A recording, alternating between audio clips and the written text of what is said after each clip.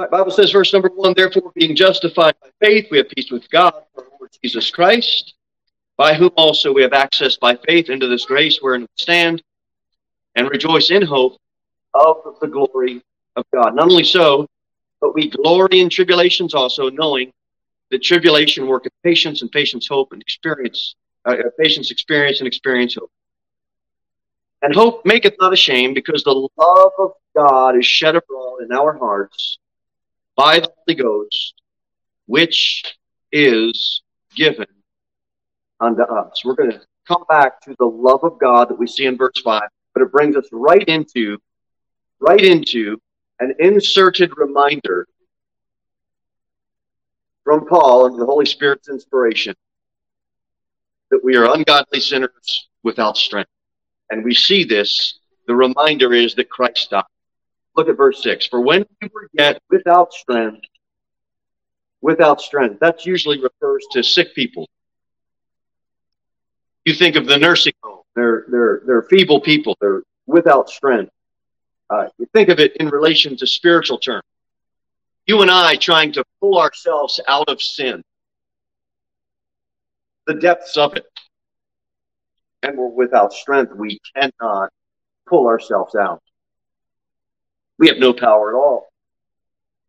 For when we were yet without strength, we like to call, in due time Christ died for the ungodly, we like to call our sin the world, or maybe this liberal Christianity. Can't find the right word to call it, so we'll call it that. We like to just call it, well, bad habits. No, it's sin. We're sinners, full of sin. We don't just have bad habits like, clipping our fingernails and, leaving them on the kitchen table or what have you. We're not talking about it. We're talking about sin. We're sinners, and Paul's reminding us. And by the way, as a sinner, you hated holiness before you came to Christ. You hated righteousness. You were without strength. So the way that you reasoned, that failed. That was weak. The way that you thought, the way that you tried to love. Remember we read in verse number 5, the love of God? Your love failed. We're going to get a glimpse of that in a minute. How many of you would have a problem helping out a friend who invested all of his life savings in a business?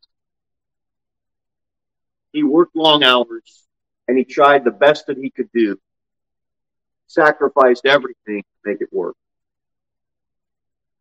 And you watched him over the process of 1, 2, 3, 4, and then by the 5th year, by no fault of his own, the thing fell apart.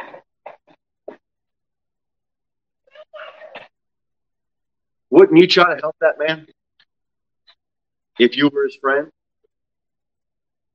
Wouldn't you have compassion on that man?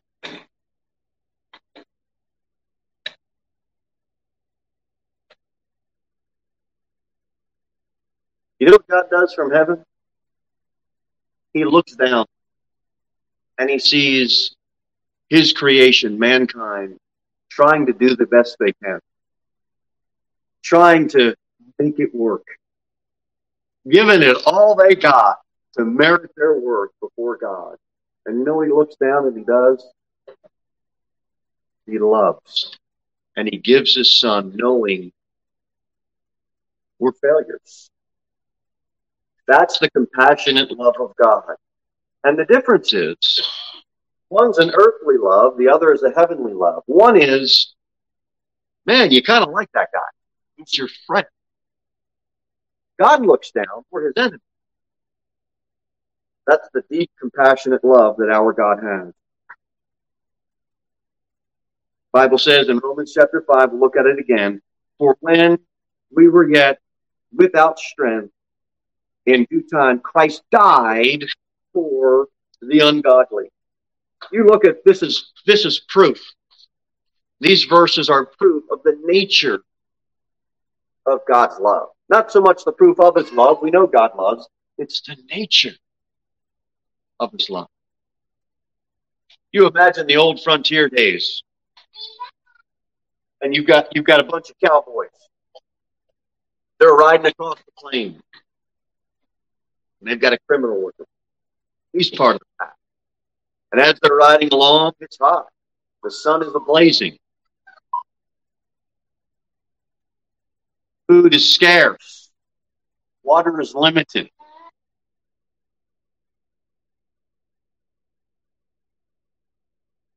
One of the cowboys looks back and they say, "Hey, where's Louis at? Where's Louis?" They see his horse. They see his saddled up. But they look back and they don't see Louis. And everybody starts talking. Where's Louis? Oh, you mean that criminal? Oh, we think he fell back some miles ago. Louis, he's not worth 10 cents. Who cares where he's at? We see his horse. We see his saddle. His horse. We just don't see him on. He's not worth nothing. Just keep riding on.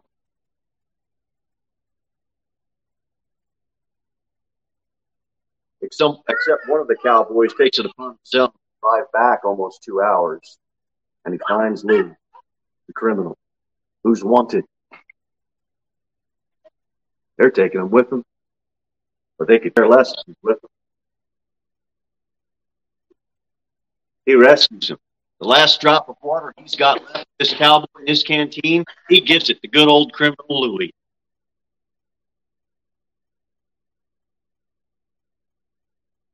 Musters everything he's got to save his life, drives him back to the camp, risking his own life. Desert winds blowing in your face, feels like it's just cutting through it so hard. The pounding heat exhausts you. The elements are slaughtering.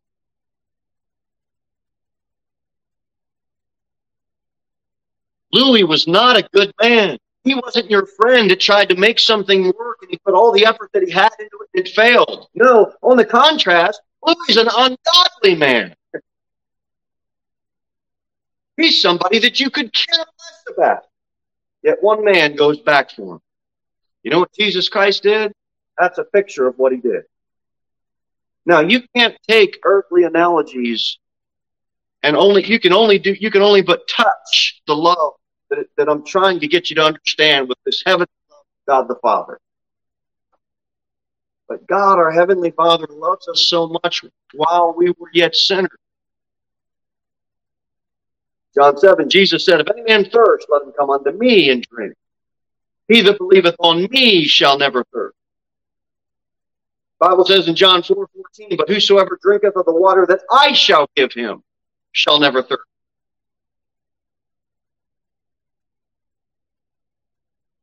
And in John 19, Jesus himself said, "I thirst." When he said that, he fulfilled the prophetic prophecy found in Psalm 69. "They gave me also gall for my meat, and in my thirst they gave me vinegar to drink." And everything that Christ went through on the cross, Christ died. Christ died for the ungodly. And everything that he went through on the cross, the slaughter, the shedding of blood, the heat exhausting him, all that they did to him.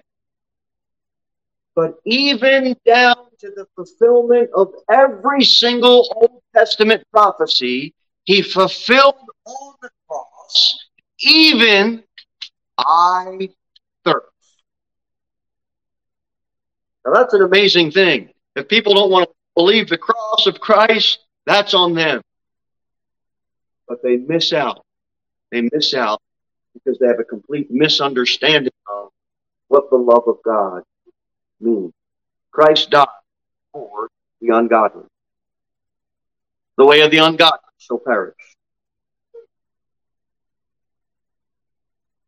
And in Romans chapter number 5, "For when we were yet without strength, in due time, Christ died for the ungodly." How many of you have heard the phrase, "the total depravity of man"?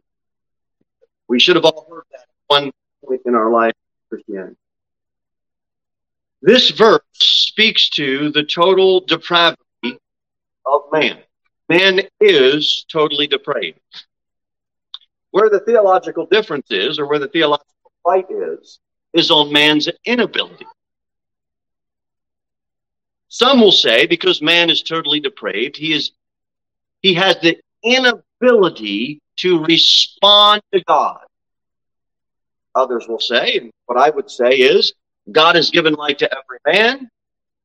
God is the initiator. And he has set it up. Man is able to respond by faith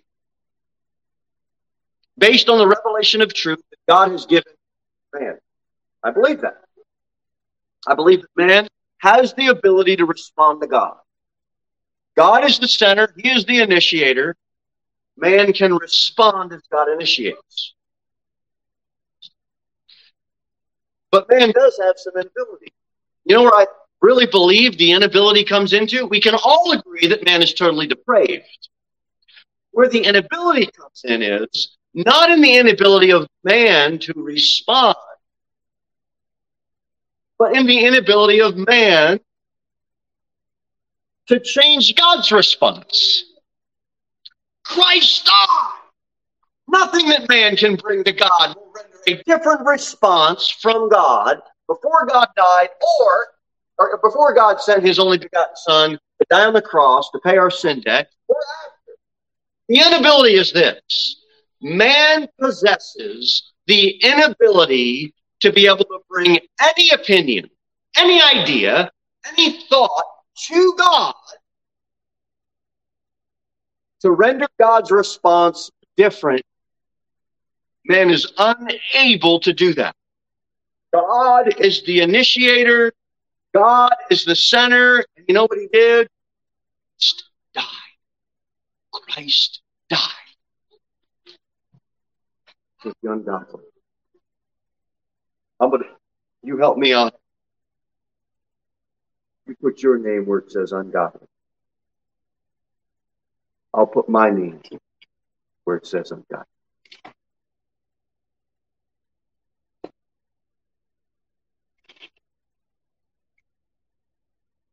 We're unable to prevent God's response from sending his Son to die for us. And he did it all by a real deep theological word that this world hates and false religion. You know what it is? Grace. God did it because of his grace. Go to 1 Timothy.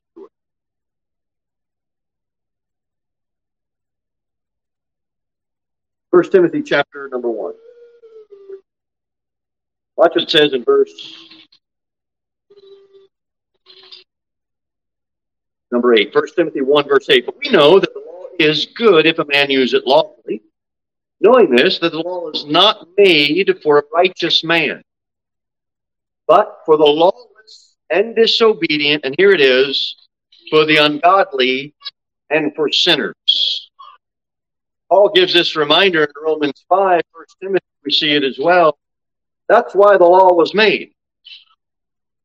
All men are ungodly. It says for unholy and profane, for murderers of fathers and murderers of mothers, for manslayers, for whoremongers, for them that defile themselves from mankind, for men stealers, for liars, for perjured persons, and if any other thing that is contrary to sound doctrine, according to the glorious gospel of the blessed God, which was committed to my trust.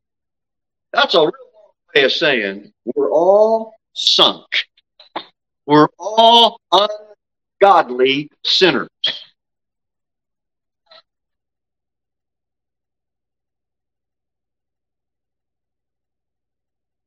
So when you look at Romans number 1, it says in verse number 9, knowing this, that the law is not made for a righteous man. Based on everything we say, why are God's commandments broken? The simple reason We are ungodly. That's why. Romans 5, let's look at verse number 7. Romans 5, verse number 7. For scarcely for a righteous man will one die, yet peradventure for a good man some would even dare die. So I mentioned this earlier. This is the nature of earthly love. You got a law-abiding citizen, you'd want to help that guy out. You got a good friend, I mean, he's your close buddy, you'd make an exception for that. Talk to any military man.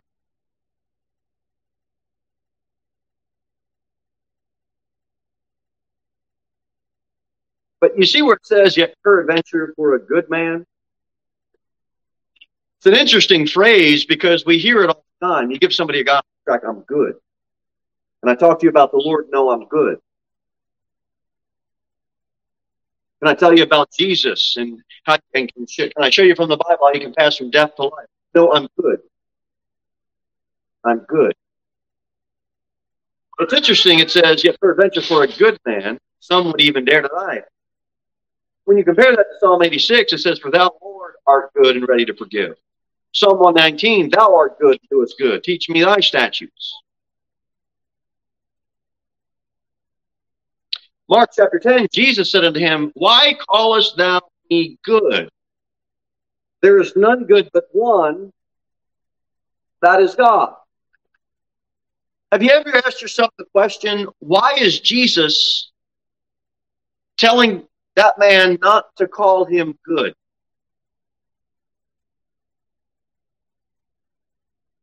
If you don't want to acknowledge me as God, quit it with the titles.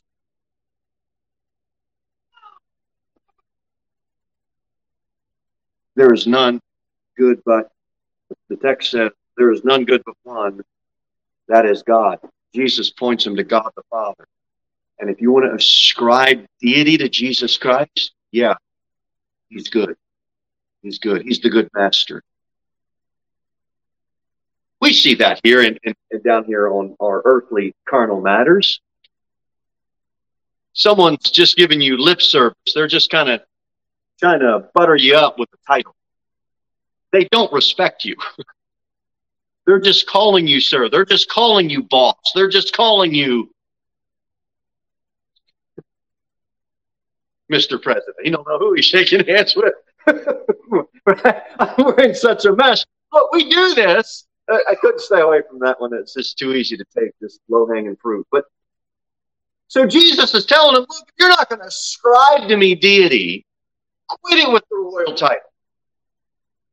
That's all that was. God's a jealous God. He's not sharing any of his royal titles. Who's good? God. We got that, right? You know what I'm trying to connect the dots with?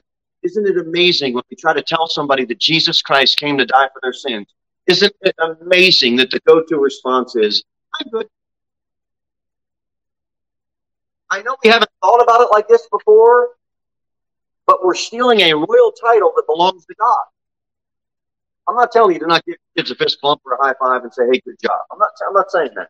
What I'm saying is, in the Bible, Jesus rebuked the man because he wouldn't ascribe deity to him and said only God is good.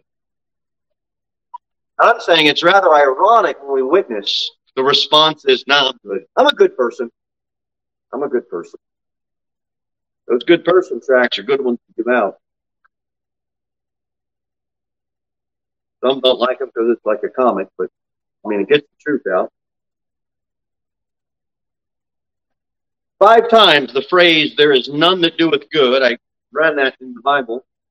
That exact phrase, there is none that doeth good, shows up. It goes twice in Psalms 14, twice in Psalms 53, and then one in Romans, chapter number 3. And when that phrase shows up, there is none that doeth good, it's replaced with, instead of man calling himself a name, calling himself good, it's replaced with God calling us names. We're filthy. We're abominable. In those verses that I mentioned to you, we're called fools. We're called corrupt. We're said to go on aside. We're called filthy.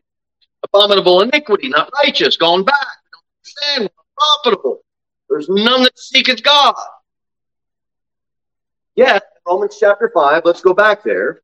But God, verse number 8, Romans 5, but God commendeth his love toward us, in that while we were yet sinners, Christ died for us.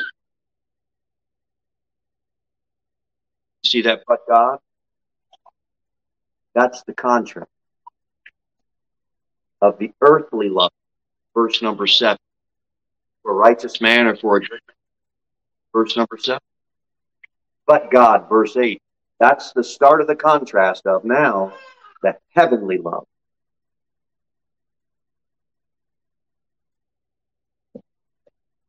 What man can scarcely do, God can abundantly.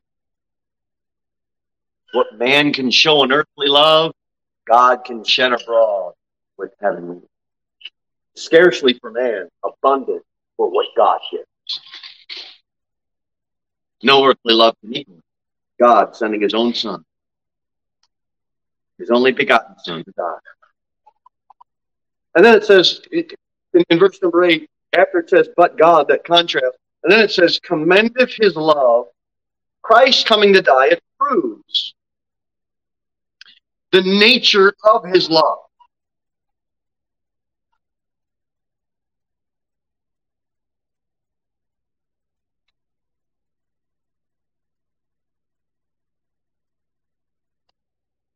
We have this idea on one side is God the Father, and he's full of wrath, he's full of anger, he's full of judgment. And then we have this idea that on the other side, well, here's Christ, and he's full of compassion, and he's full of love. And I'm not saying those ideas are wrong, but we conclude all of those ideas that somehow Christ came to change the wrath and the anger of God the Father. He didn't come to change the nature of God the Father. He came to prove the nature of God. The true nature of God is what? The Bible says, it's the beautiful short verse, God is what? Love.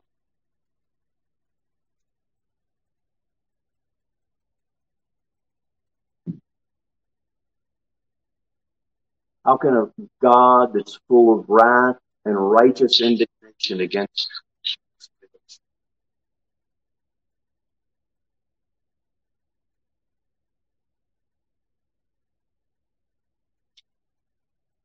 accept it? He can't. He has to judge us. But God commendeth his love. His love gave.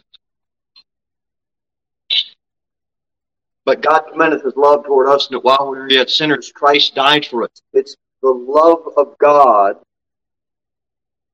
that shows and proves his true nature and his true character. That love brings all of those thoughts and all of those ideas together. Christ didn't come to change God's attitude toward men. God's attitude toward men is the same. Sin must be dealt with.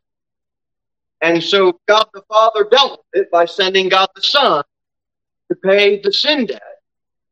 And he did it all because of heavenly love. That's why 1 John 4 says, he that loveth not knoweth not God. He that dwelleth in love dwelleth in God, and God in him. Means you ever read Romans 5:8, but God commendeth his love toward us, and while we were yet sinners, Christ died for us. You ever read that verse and just look around town and wonder, why isn't everybody saved?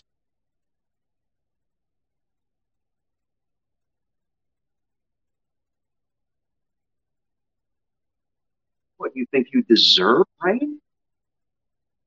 You think you deserve the sun to rise on? The least of God's blessings we don't deserve. Yet he bestows them on us graciously. You think you're owed owed another breath? You think you're owed getting up every morning? The least of God's blessings. We don't deserve. We think that we do because we're us, but we don't. Christ died. And the abundance of love bestows on us blessings eternal that we cannot, this side of heaven, comprehend. We can't comprehend. Yet we have. But over here, these little blessings that we can kind of get a hold of in our mind, we don't deserve them. He's a powerful, loving God. While we were yet sinners, that means in the act of sinning, God commends His love. You know what business owners tell their employees to do today? If they're part of the ad department, they tell them, hey, I want you to run these ads to those people that are inclined to buy. Now, how many of you ever Googled a chainsaw review on Google? You type in, XYZ chainsaw. And then you go to your computer later and you're on one of your social media sites, and then an ad for that chainsaw pops up. Does that happen to you? Somebody in that business told their ad manager in their ad department, hey, you tell those fellows, run these chainsaw ads to people that are inclined to buy. I mean, why run ads for chainsaws for someone who's looking to buy a shovel, right? You would be wasting your dollars. Aren't you glad God's in control and we're not? Because we would say, hey, bring this to someone that's inclined to buy. I got news for you. None of us are inclined to buy the gospel. None of us are inclined to hear the gospel. None of us want it. We're enemies. We're ungodly. We're undone. We're unclean. Yet God commended His love toward us, and that while we were yet sinners, Christ died. Does anybody else get a hold of that? Christ died for you so that you can have eternal life. You can't buy it. You can't haggle for it. You can't offer equal love back.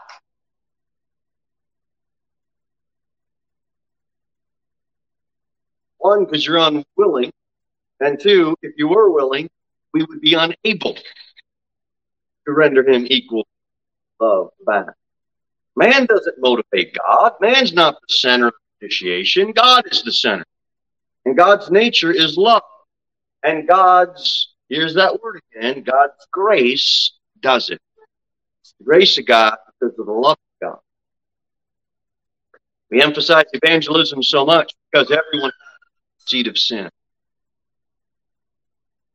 And you might not have the specific sins that I have. I might not have the specific sins you have. You might not have done the specific sins that I've done. I may not have done the specific sins that you've done. Which, by the way, I'll open the can and I'll close it, and maybe we'll talk deeper about it later. Be careful about saying, repent of your sins. Be safe. Uh-oh. Why do I say that?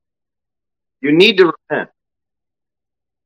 Repentance is part of the gospel. You must repent, except you all likewise perish. You need to repent. You tell somebody to repent of their sins. What if they repent of the 5 sins that they know about? And they don't repent of the other 5 that they don't know about. Are they saved?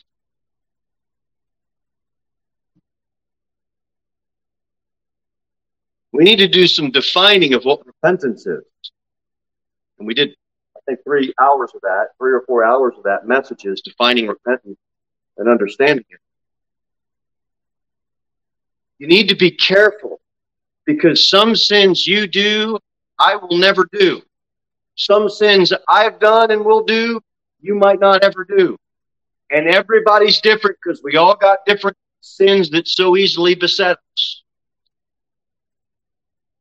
Some people say, you're real patient. Well, you're not around me a lot. I'm a pretty demanding person. You need to repent and trust the Savior. Where was your trust? Repent of it. Recognize the fact that you're a sinner before a holy God and repent and put your full faith and trust in Jesus Christ. I know sometimes we use words. I've used that phrase before, hey, repent of your sins. I know sometimes we use phrases. We use bad terminology. It's not necessarily we've got it wrong. We're just using wrong language. I've done that. We've all done that. Just trying to care for a little bit. Look, you've got to repent, but be careful of trying to tell someone to repent of their sin, because you're going to be there for a while. But once you get to page 10 of a list of sins, do you stop there or do you keep going? We've got a lot of them.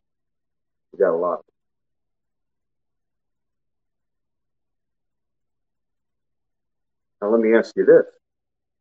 You get saved, you trust Jesus Christ. What about the sins you do after you got saved? You got to go back and repent of them? Not for salvation, but you do need to repent. So there's some repentance now after salvation that doesn't get you resaved. You see why we need to be careful about biblical terms? We really want to get an understanding of Christ died.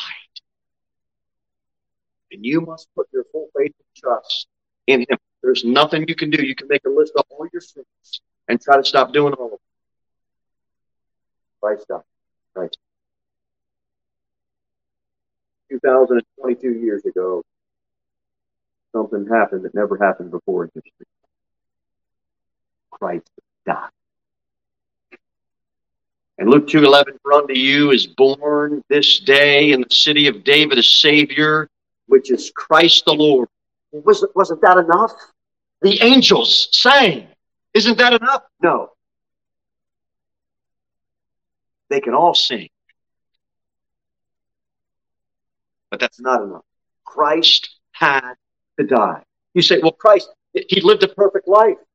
Shouldn't we just look at his life and see that it models such a great example? Well, yes, we should, but no.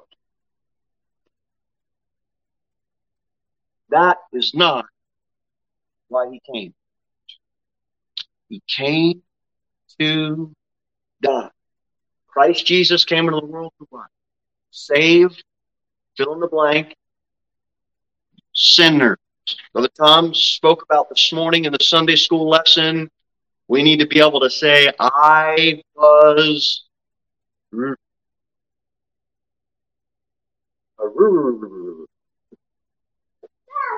sorry, and that's not.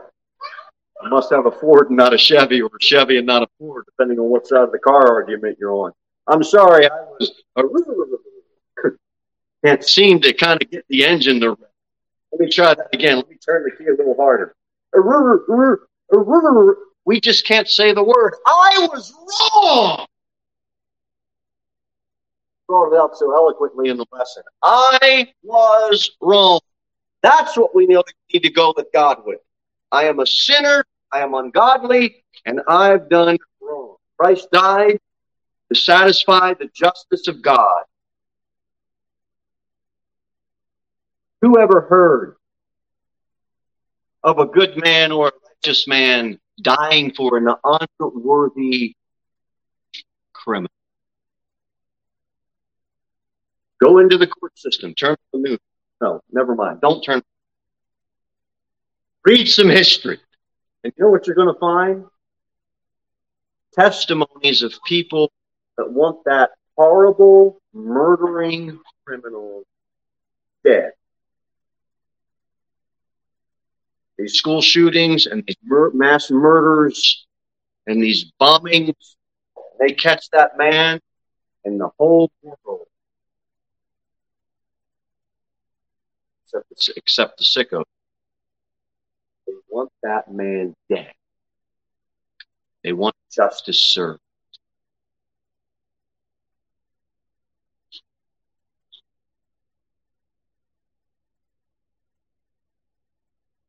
You and I are that man.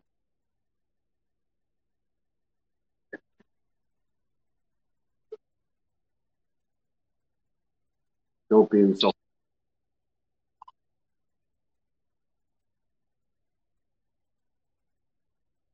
You're the criminal on death row, and the judge in all the courtroom, and the whole town, the whole community wants you executed. In God's eyes, thou art the man. I am. We are, for God, a hardened criminal. Who would die for a worthless, filthy, disgusting criminal? But God commendeth his love toward us, and that while a sinner, Christ died for us. Christ died. Christ died. Christ died. I'm going to finish with this. What did we say earlier? We talked about, for the love of God is shed abroad in our hearts by the Holy Ghost, which is given to us. I said I'd come back to that love.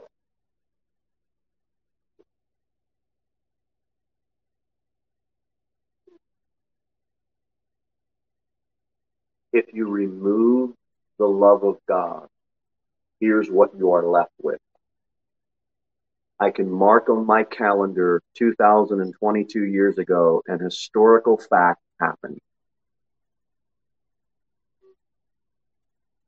This man Jesus died on the cross, and you can mark that in your calendar. You've got yourself an historical fact. If you remove the love of God, what you have done, you can make it a theological statement. Well, it's the eternal purpose and decree of the holy, righteous God. If you remove the love of God, you've got yourself a theological decree. You've got yourself a theological statement. You've got yourself a mark on a calendar. But if you remove the love of God, you strip from the gospel, and you strip from the phrase, Christ died. You know what you strip from? All of its glory. You cannot strip the love of God from the phrase, Christ died. He died. It's not just an historical fact. It is not just something that we know theologically. You cannot strip the love of God. And I, if I be lifted up from the earth, will draw all men unto me. I'll ask you this morning, have you seen his love? Have you experienced it? Christ died, but someday you will die.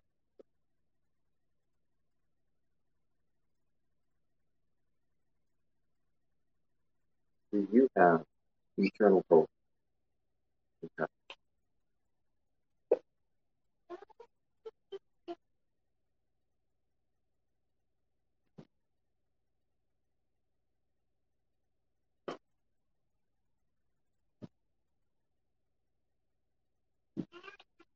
You can only have it one way. Jesus said, I am the way, the truth. No man cometh unto the Father but by me. If you don't know him, repent and trust him. He loves you and he died. Christ